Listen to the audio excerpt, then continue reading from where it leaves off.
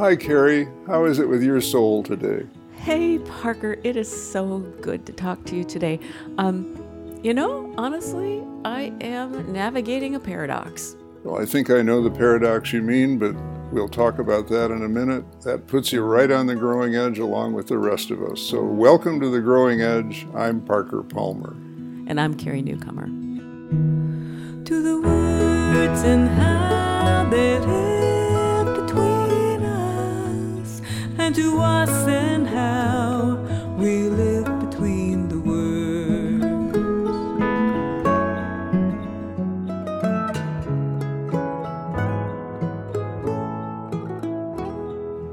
All right. Holding a paradox, navigating a paradox. It's what I've been doing a lot in the last month is how do I hold really uncomfortable feelings, anger, outrage, uncertainty, worry, those kinds of feelings, and hold that at the same time with love and compassion and grace even. So I'm are those two mutually exclusive, or can I hold them together in a creative way? So that's what I've been thinking about over cornflakes in the morning. Well, I think a lot of us are in that same boat, Carrie, with all that's been happening in our world. And you and I talked a few weeks ago about the importance of feeling a sense of voice and agency as part of the way to move forward with a paradox like that. All this really hard stuff going on, holding it with love and compassion becomes really hard if you feel powerless in relation to it, right? Yes. And so we sort of began talking about it in the context of citizenship and our questions about citizenship. And the part of the conversation that really stayed with me from a few weeks ago was this. Lots and lots of people feel that there's so much going on in the world and absolutely nothing they can do about it because all of it seems very remote. All of it seems out there somewhere in Washington, D.C. or in the state capitol or in the reaches of power that we don't have direct access to.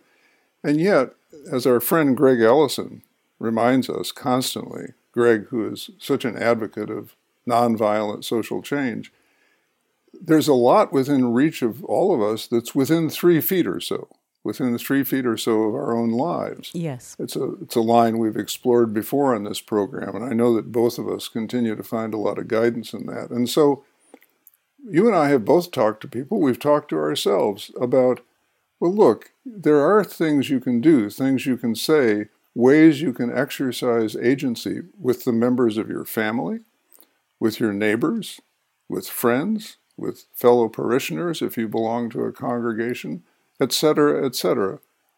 Maybe even your workplace. All of this within 3 feet or so when you're in those various settings.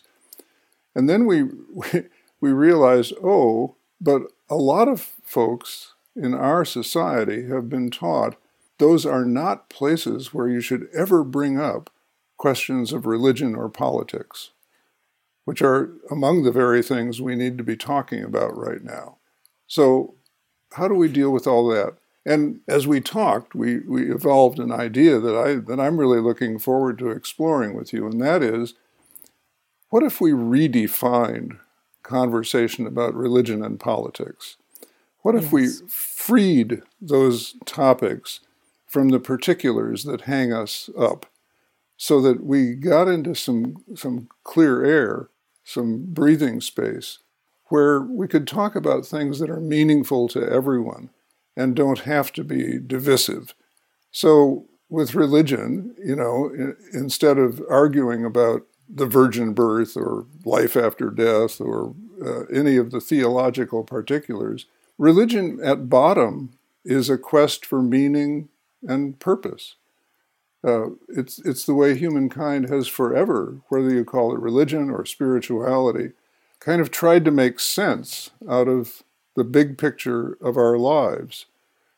We're born, we live, we die. Is that all there is? Well, religion, spirituality, the wisdom traditions generally, and there are a wide range of them in the world, have always wrestled with those questions of meaning and purpose and a sense of belonging. Yeah. What if instead of arguing about theology with our friends and neighbors, which isn't really a very tasty enterprise, what if we explored with each other, where are you finding meaning and purpose and a sense of belonging? What does that look like? I mean, to me, that feels like a much more comfortable conversation. Politics may be a little trickier, but there's also a generic definition of politics, which has nothing to do with what party do you belong to or who are you going to vote for. I think the generic definition of politics is, what are the right uses of power and what is our relation to it? Yeah. That is something we ought to be able to explore. And I think you and I said, well, let's explore it today. Let's explore it live, unscripted, unplugged, on the air, as it were. Both spirituality and politics, but understood more fundamentally than we normally do. Am I faithfully repeating what we came to? Yeah. And I was really moved by our conversation that you're talking about, and it really stayed with me, and I ended up writing about it and thinking about it a lot. So I'm really excited to explore this. Like you said, just kind of unscripted. What did we both take from that conversation, and how are we feeling about it today? Mm-hmm. I think the idea that we've been taught, it's one of those things that we're not supposed to do. We're not supposed to talk about anything that may bring argument or conflict, and kind of stepping back from that. And what is that about?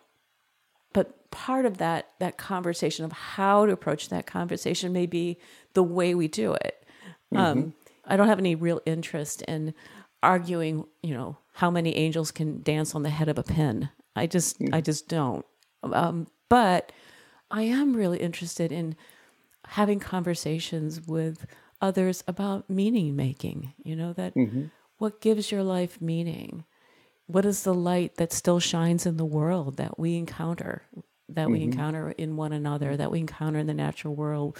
What is it in terms of going to politics, not talking about if I'm a Democrat or Republican or independent or the particulars, but how are we in relationship to power, and who has it, who doesn't have it, who should have it, who should have more of it? How do we share it in a better way than we're doing right now? Yeah. I'm genuinely interested in how all of that is for other people. Yes. I'm 83, and the quest for meaning and purpose and a sense of belonging goes on in my life. It's clear to me right now that, either I'm not doing a very good job with it, or it just goes on in life all the time, because your circumstances change, your experiences change, and the world changes around you, and you have to kind of recalibrate where you are, or re-triangulate where you are. And certainly questions about the right uses of power are very much up for grabs today, and they're not partisan questions. They're about what each of us believes in relation to the right uses of power, especially in relation to love, truth, and justice, values that many of us adhere to, claim, value, treasure. And it doesn't help to get bogged down in a partisan discussion. So, I always think of these lines from the poet Elizabeth Alexander, who says in one of her poems, or asks in one of her poems, "Are we not of interest to each other?" Well, yeah. We are. We are. Of course we are. And it's my experience that other people are just like me in this regard. We love being asked, how do you make sense out of some of this?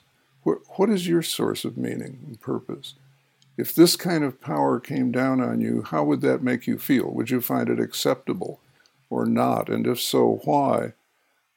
So I think that's the force field we want to be working in today.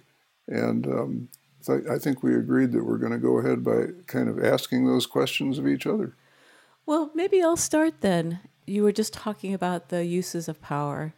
Parker, how do you feel personally about others having power over you? Not good at all. I'm shocked by that. I'm just saying that right here now. Like, wow, no. Yeah. It's true. I mean, I'm being honest here, as you know, Carrie.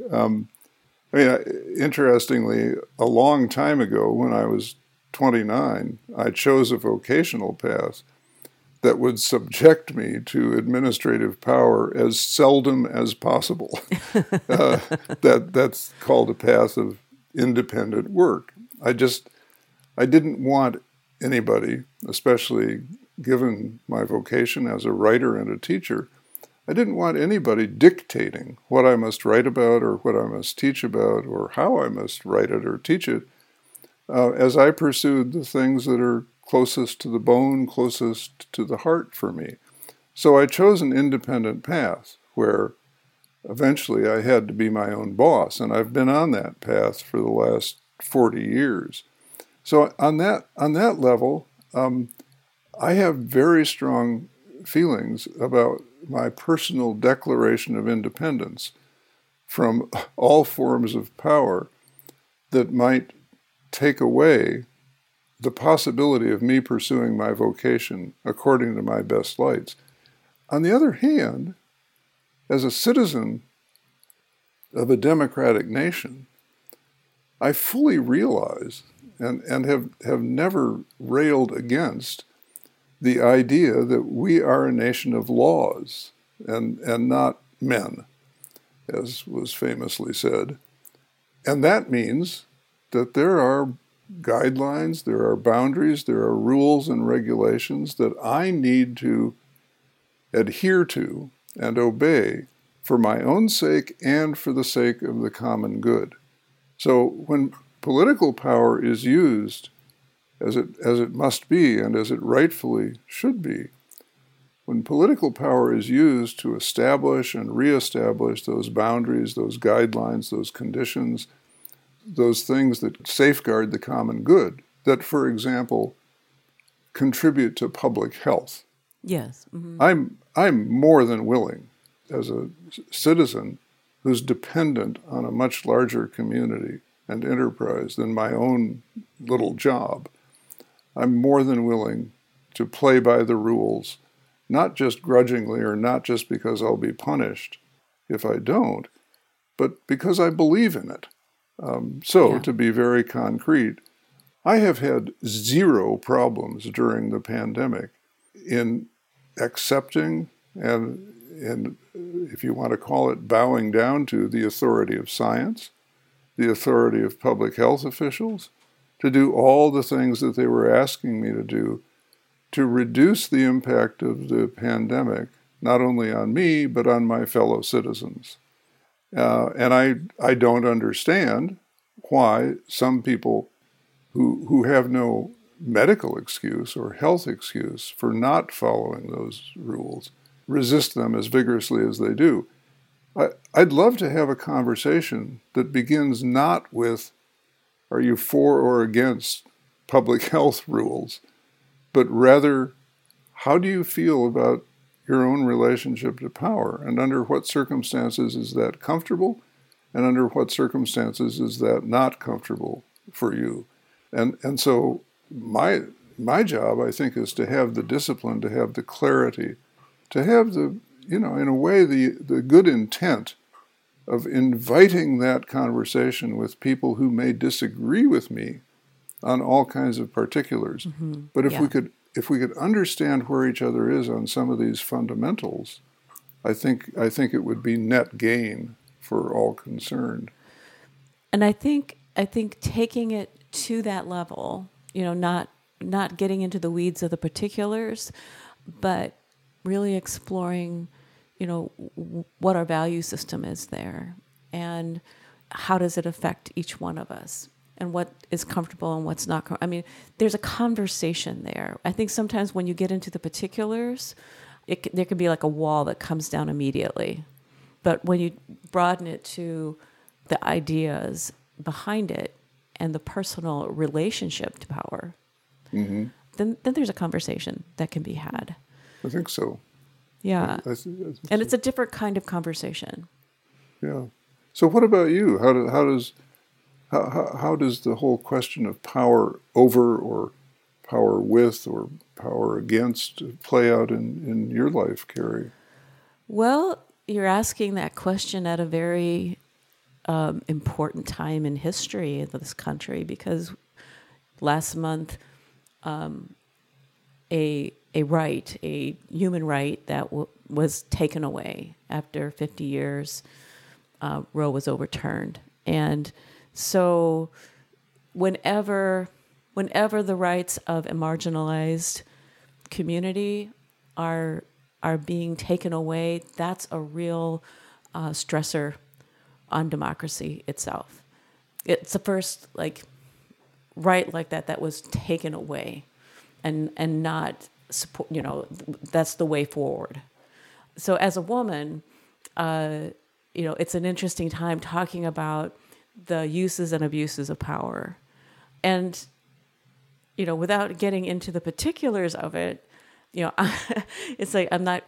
I just have to say that doesn't fit with my deeply held values and deeply held understanding of democracy and understanding of compassionate relationship with one another. So there's that, and there's another kind of power too. When you were talking, I was listening to another podcast with Ruby Sales, the civil rights activist. Krista Tippett was interviewing her, and she started quoting the spiritual, that the line in it is, you can't make me hate you. It was a certain kind of power she was claiming by singing that spiritual. Yes, you can enrage me or make me angry, or and she also talked about something, talked about redemptive anger and non-redemptive anger, or outrage. That redemptive, you're holding that with love and working toward a more better, kinder world. That's holding the paradox that I was talking earlier about. But, her point in it was claiming her own power for what she was going to allow into herself and to her, the way that she experienced life, the way she experienced the world, the way she experienced and related to people around her. You cannot make me hate you. Mm-hmm. And I just found that so powerful, knowing, the kinds of things, and her talking about the kinds of things that she and so many of the civil rights activists of the last century, went through. Yeah. And that was a power that she was claiming. It's a really interesting line, isn't it? I mean, as I think about it, it's a way of saying, you can throw the bait out there, but you can't make me take it, right? Yeah. And that seems to me to be a really interesting way to unpack it, because in an era of divisive politics, such as the one we're in, Yeah. the bait is constantly being tossed into the water, like chumming for sharks or something. And if we rise to take the bait, and the bait is always, come hate me and make my day, kind of Clint Eastwood style. If we rise to take the bait, we just contribute to the problem. And all of us have that kind of reflex in us when something is thrown our way that might evoke the hate response. You have to breathe deep and reach deep to not take the bait and not contribute to the problem. If we could somehow learn, and I'm talking to myself here as much as anybody, if we could somehow learn to ask questions at moments like that rather than make responses. Like, what do you mean? Why did you say that? What experience bears on what you just said? Help me understand. Is that part of what Ruby Sales may have meant, do you think? she did talk about that. And she also talked about that civil disobedience and working toward civil rights for persons of color, for women's rights in the last century, that they did it knowing that they were going to be reviled. They knew that, they were going to be doing nonviolent political action for change, for positive change, and that it would not come easy, that the sky was not going to open and God send down the chariot and make it all better, when they were on the picket lines, that it was going to take real struggle and time and organizing. And so that was a very interesting way to look at it too, that when you are up against an unfair or what you feel is unfair or unjust or against your deepest held values and conscience, it's an imperative to speak, an imperative to take action in your own way, 3 feet around you, but knowing that it won't be easy. And I think some of the conversations we're talking about, you and I have a certain sense of agency. You write books, we're both kind of public people that way. And so in some ways we have a certain kind of agency and voice that others may not have so direct access to, but they do have access to what they say and do in their daily lives. Mm-hmm. How does that affect? It's the biggest. It's Right. it's right. Yeah. It's how things change. It's actually it's not just the person like shouting from the mountaintop. It's the people day by day, trying to follow the best they can. Yeah, living out their values. Absolutely. Mm-hmm. It's so much rises up in me as I hear again about the civil rights movement and about people like Ruby Sales. One of the things that strikes me about that movement is that they really grounded themselves in what they understood as the highest possible authority. Yeah. That's why their music is gospel music. That's why the Black church was so much at the heart of the mid-20th century civil rights movement. And they were willing to pay the price. Unlike some activists I've known, they never complained when they were thrown in jail. We knew we were going to go to jail. That was part of the deal. That was part of the witness. I think for us chickens, who all of whom have a family member at least, maybe more, friends, neighbors, fellow parishioners, the stopper is, for many of us, we don't want to pay the price of what turns out to be a divisive conversation, right? Nobody's going to throw us in jail. And I want to be heard clearly. I have empathy for this. I mean, some people have a very, very thin social network to depend on, and they can't afford to lose that sibling or that uncle or that parent or whatever, lose them, psychologically, lose them relationally. So that's why I think we got to talking about, is there a way to redefine these topics and to be able to say sis or dad or Uncle Joe? Talk to me about where you have found meaning and purpose in your life, or talk to me about your own relationship with power. Are there forms of power you respect? Are there forms of power you can't abide? What's your life experience with that? It can start with something as simple as on the job, because for most of us, on the job, someone has power over us, and we can explore those feelings in the lives of very ordinary people like you and me, and I think help people understand that maybe there's a way to have this conversation without destroying relationships. Yes. The conversation about politics generically understood. Maybe we can have this conversation without having to pay a high price. And maybe stepwise, we develop our courage to go into deeper water, where maybe we do pay a price. But even if we don't go there, we can start with agency that we all have within 3 feet or so of where we live. There was a really interesting story. I was doing some songwriting yesterday with our good friend and colleague, Gary Walters. Oh, yeah. And he read me a quote, and the quote is from a Zen story. And the story goes very briefly that there was a master and an apprentice, and the apprentice was feeling very sad and asked the master what to do about it. What do I do with all this stuff I'm holding, And the master gave him a handful of salt and told him to put it in a glass of water and then taste it. And so he, the apprentice did. And he said, "How did it taste?" He goes, "Terrible." He was like, "Oh my gosh." And then he said, "Okay, take another handful of salt and then put it in the lake."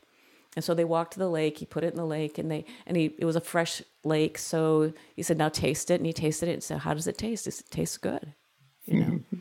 And so the master sat down with the apprentice and said, all of life's suffering and pain is salt, no more, no less. It's how we choose to either narrow our lives or expand our lives, enlarge our understanding, enlarge our lives, enlarge the conversation. And I thought of that story because, I think often when I'm feeling, concerned or worried about it, in terms of my own personal story, I can kind of circle around on something I'm really worried about, or circle around on something that's really made me angry, that feels really unjust. And I think we had Sharon Salzberg on the program, and she talked about how anger can narrow your vision. Yep. How you get really close and narrow vision when you're angry. So after he told me that quote and the story, I just started thinking, well, I've been walking around for the last couple weeks with a glass of salt water. And it's, and that's just not, human beings can't live on salt water, you can drink a whole glass of it and you're still parched, right? So, so what is it that actually enlarges that? And what makes it a lake instead of a glass? And some of that I've been finding is very daily things. What is really beautiful in my life? The lake is, working in my garden and, walking with my dogs and conversations with Parker and Allison. It's picking fresh blackberries this morning. It's having voice and agency and doing something daily and personal that really goes along with, who I most want to be in the world. So it's like that enlarging of the heart, enlarging of the sense of things. And so the kind of conversations we're talking about enlarges the sense of things. If we're just going to talk about virgin birth, that's salt in a glass of water, right? But if we want to talk about meaning making, what is it? Yeah, what was the light that came into the world and is still here? And how do we access it? And how do we manifest it, and how we walk around? So tell me about a lake. Tell me about a lake that you try to put salt into. I mean, how would you name that lake? One of those lakes. I reckon that you have several big lakes that you go to the shore of when you need to and dump the salt in there. But how do you understand what one of those lakes is? Well, beauty. Beauty is one of the lakes I go to. Art and music, poetry, literature.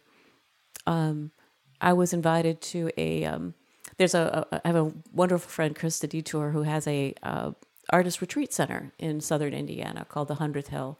There were 3 amazing Black women there, artists in residence, a playwright, a visual artist, and also a musician, a musical artist. And they did a short presentation of what they were working on this month. And a whole community of women came to hear them. The musician was a jazz harpist and sang with it, and Destiny Mohammed. And it was just transcendent, And I walked out and I was talking to a friend and saying, this is exactly what I needed. It was the lake I needed because I needed to hear voice and agency and resilience and hope. But I really needed beauty, the kind of beauty that was what Mary Oliver said, beauty that makes us want to be worthy of it, you know. The kind of beauty that sometimes grows out of a wonderful artistic vision or expression that reminds us of the best of what it is to be human. And so that's one lake, you know, that's a big old lake. How about you? You know, I'm talking here, but you know, what would be a lake that you would go to if you're walking around with a glass full of salt water? You know, what would be a lake? Or just solid salt, as I sometimes do. Yeah, just rock salt in your hand. Yeah, let's munch on that. I enjoy hearing you talk, so that's not a problem. So, but and I was going to say that, you know, when you make music, you're also making meaning. I mean, that's so clear. So it's beauty experienced in the work of other people and in other people, and beauty experienced in what you put into the world too. You do that for a lot of people. So for me, when I heard Gary's wonderful story about the Zen master, what came to mind quickly, because I'm basically kind of a simple-minded guy, is a lake. I mean, I go to the lake, you know. You actually go to the lake. I literally go to the lake, you know. I have this thing. Madison is where I live is built on 3 lakes, and there's this particular path I love to walk through the woods, and down to the shore of Lake Mendota, where, you know, it's a Midwestern lake. It's not an ocean, and I do miss the ocean. I mean, I've always said Madison is the perfect place to live, except that we lack a good mountain and a good ocean. But other than that, you know, it's terrific. So I go to the lake, and I'll just sit there, and I'll walk through the woods some more, and I'll sit at another place on the shore, and I'll just take it all in. And I think what happens to me there, Carrie, it's not a conscious act of dumping the salt into the lake. I mean, it's not that I have a ritual of saying, you know, receive my anger or whatever. It's more that kind of the atoms of my body, I mean, it's kind of how it feels psychically. The atoms of my body sort of merge with something so much larger than my ego. Yeah. And often in anger, my ego is involved, you know. My rights have been violated, etc. And I'm not discounting that, because when people's rights are violated, they have a right to react and respond vigorously. Anger has a place in our lives, as long as we, you know, learn to ride it as an energy toward good outcomes. But I merge with something larger than that ego, and at some, I think, preconscious level almost realize that I'm just a tiny part of this vast ecosystem called the natural world, whose definition expands daily as we get images from the Webb telescope, like we did this morning. Oh my gosh, the Webb telescope! These stunning, stunning pictures of galaxies upon galaxies upon galaxies. But even just in the woods, the simple old Midwestern woods at the shore of a lake, this happens to me. It wasn't always this way for me, not by a long shot. I think when I was younger and, you know, deeply into philosophy and theology, I was always trying to think my way into meaning, right? Maybe I can just figure this out. Yeah. Some good friends along the way consistently pointed out to me, Parker, maybe it's possible that you think too much. You know, it's not, really? It's not that we don't like the results of some of your thinking. You know, this book or that article or that speech, it had a certain merit to it. Yeah. But maybe you think too much for your own good. And you kind of, especially when I plunged into clinical depression, as I've done several times in my life, I realized I thought my way into this, but I cannot think my way out of it. Yeah. That was a simple little breakthrough. And so there's something about going to the lake that's about letting go of all of these tools I have and just kind of dissolving into the vastness and, as you say, the beauty and the fundamental grace of nature. I mean, there's no kind of weather that lake can't handle. And I've seen it in all kinds of weather. You know, it can handle anything from a calm summer day to a tornado ripping through that area. And that's a lesson for me in terms of how do I deal with the weather that passes through my own life in a way that sustains me and helps sustain the people who are dependent on me. Yeah, I loved hearing about that, Parker. You know, you literally go to the lake. I do.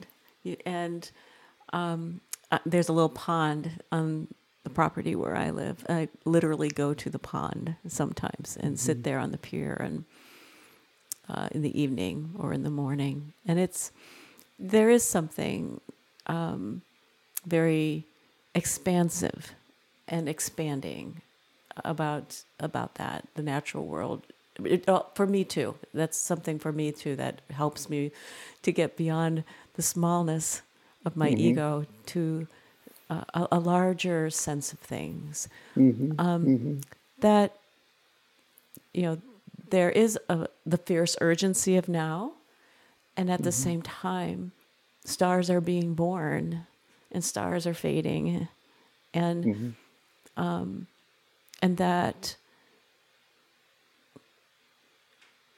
I don't know, it gives me a larger sense of it, that yes, there's work to do. There's a lot of work to do, and that work is important. But if I have a larger sense of things, that allows me to not be sitting there with a glass of undrinkable water, you know, and that's where my whole sensibility is. And I want to add to this, Carrie, for myself, that just to say a word about formal religion as normally understood, I was very lucky, and it's just luck of the draw, to be raised in a middle of the road, pretty generous version of Christianity in the Methodist Church, where my parents were active members. And I eventually found my way to Quakerism, which is a different version of Christianity. That happened in my mid-30s. And I found a real home there in terms of comfort with silence and with the lack of hierarchy, in a genuine emphasis on community that the Quakers live out in practice. No clergy, the community does everything with and for each other. But I'm very grateful for certain elements of the Christian tradition as understood in the Methodist Church, in which I was raised, which I also see echoed in this larger container called nature. Grace is one. I mean, nature is full of grace. You know, nature is full of grace. Things die, but they die in a way that feeds new growth very, very visibly in the natural world. There's life and death out there, but there's also this interesting kind of love, this interesting kind of acceptance of everything. And I love nature's way of making messes that are actually beautiful. Look at a forest floor when you're hiking through. It's very messy. If my mother was there, she'd say, "Clean up your room, Parker," because there's just stuff all over the floor. But you look at it in the natural world, and good Lord, that's a gorgeous quilt that nature has created with all the stuff that falls and rises on the floor of the forest. and there's a kind of forgiveness in nature, to use the old-fashioned language. I remember being on a retreat out in the desert in New Mexico, deep in the desert, at a little tiny retreat house where I was all alone for 10 days. And one way of saying what I was doing out there was I was taking my sins with me. And I wouldn't use that language today in any sort of literal meaning, but at the time, I think I was struggling with a sense of guilt about this and that. And there was a forgiveness in that desert landscape, which may have been no more than, why are you making such a big deal out of yourself? You didn't kill anybody. You didn't permanently harm anybody. We've seen it all before, is what the natural world says. The light in those pictures from the Webb telescope is coming from multi-billions of light years ago. We've seen it all. There's nothing new under the sun. You are forgiven. I think that the interweaves between traditional religious belief and the natural world, and the world of art and music, things like consider the lilies of the field. These interweaves are so interesting. And I have to say that in so many ways, in my life, all of those threads are interwoven, and I'm grateful for every one of them. I love that story of you going to the desert and finding forgiveness there. The questions, like I said, the particularities of religion are sometimes really hard for me, though they can be very powerful and important for people. And so having a sense of that, there was a time in my history when I could not sit in a Christian church without being furious.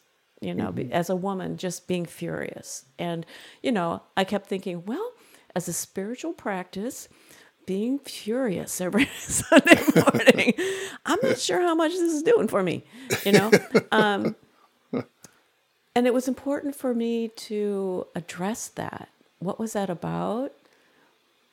Where was some of the things that were being given to me or pressed upon me as a woman?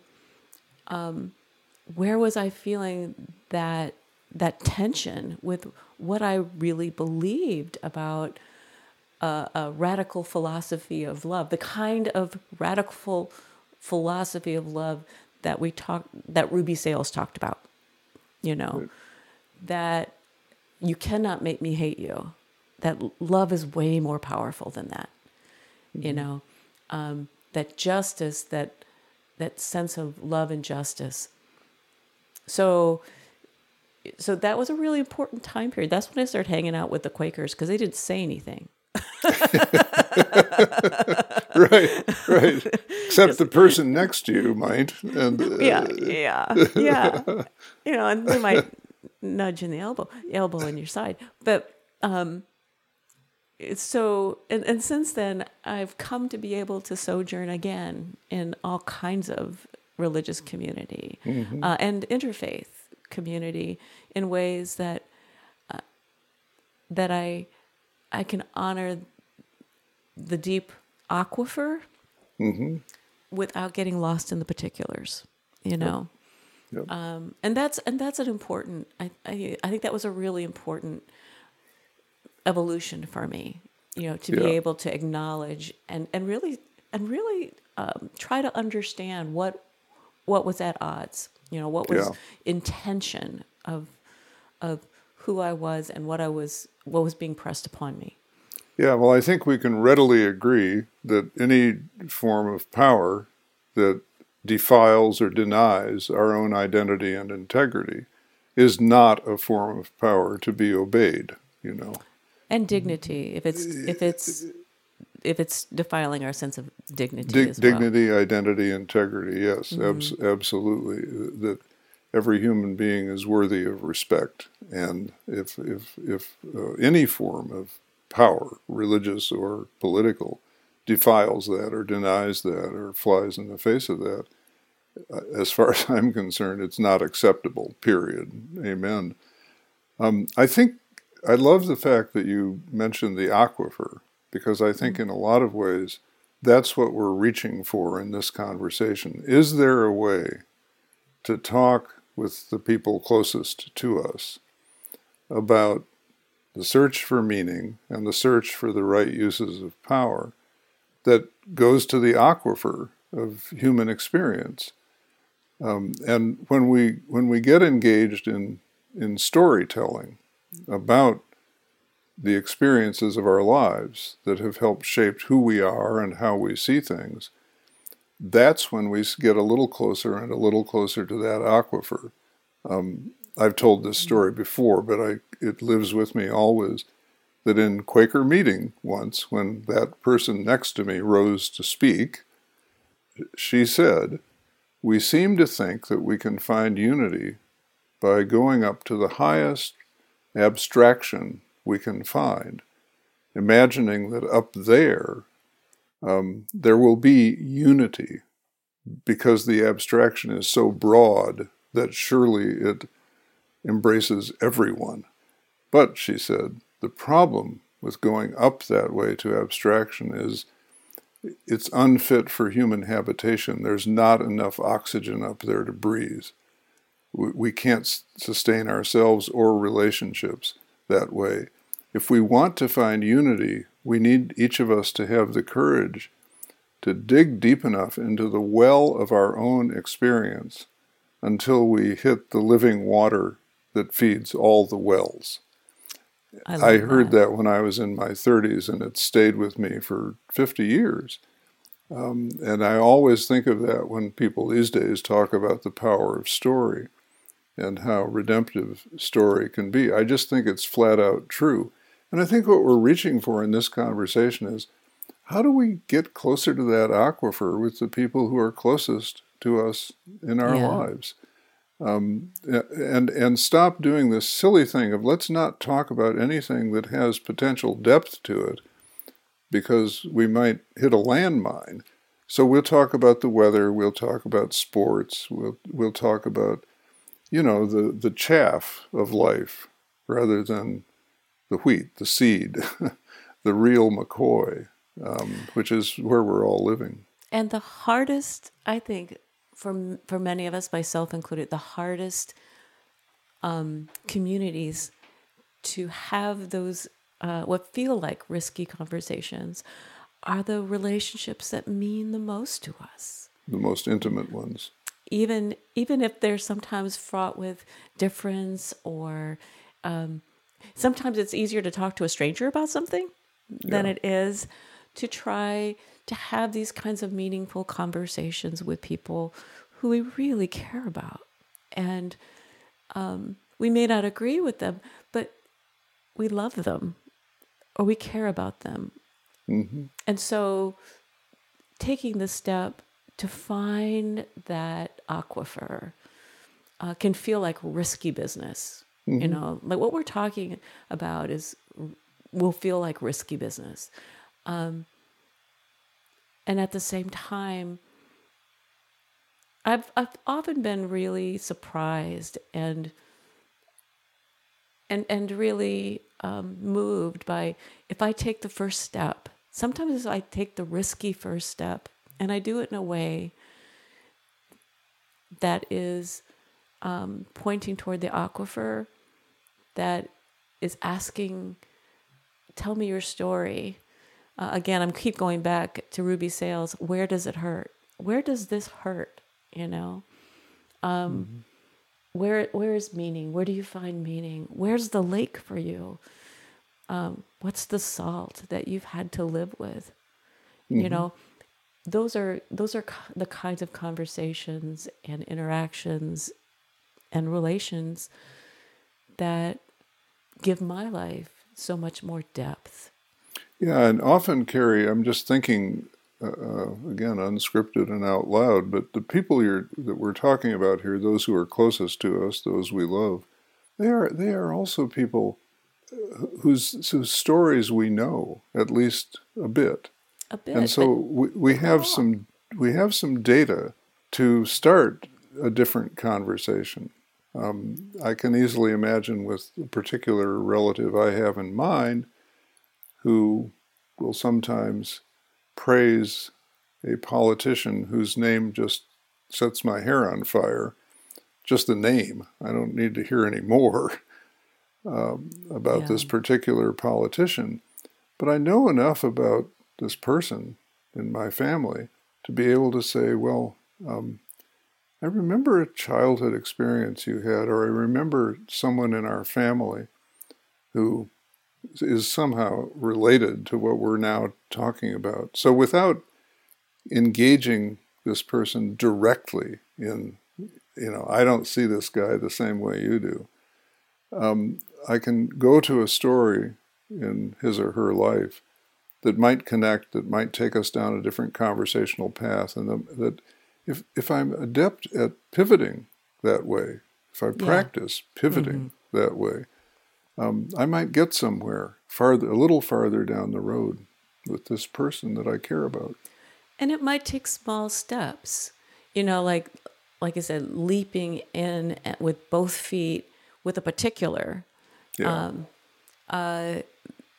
may not get anywhere. That leads to a deeper conversation. Right. So it may be small steps, and I think that's important too. In this very divisive time, it's this or that. It's us or them. Being willing to take small steps of being in relationship and also what you're talking about. Sometimes people you think you've known for a long time, friends, people you work with, they always surprise me. There was this. My husband and I, we went for a walk in the springtime, and it had been raining like crazy, and we went down to this place where we walk all the time. We walk this path all the time, and we feel like we really know this path. And I love having, parts of the natural world around me feel like old friends, And it was our anniversary, and we were going for this walk, and we got to this place where we normally would make a left-hand turn and go up the hill.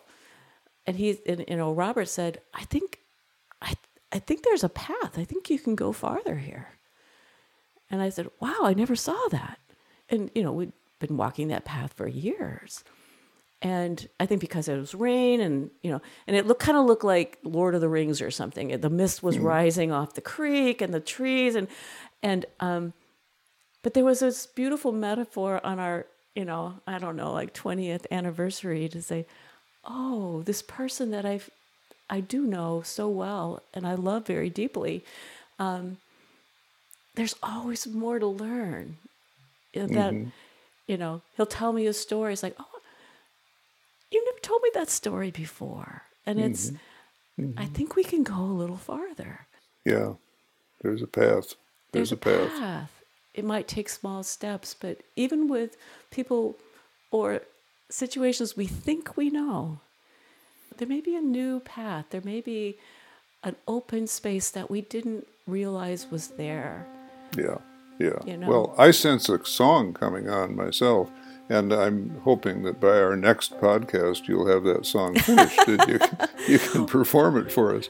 Well, I do think we're getting to the end of our podcast. I have loved this conversation with you, Parker. This has been like the most wonderful conversation. Thank you. Well, thank you. And it occurs to me that what you can do with good friends is actually take a hike for which there are no paths at all. And just find your own way, ramble across the fields, which is what we've done today. And I've enjoyed it tremendously. Thank you so much, Carrie.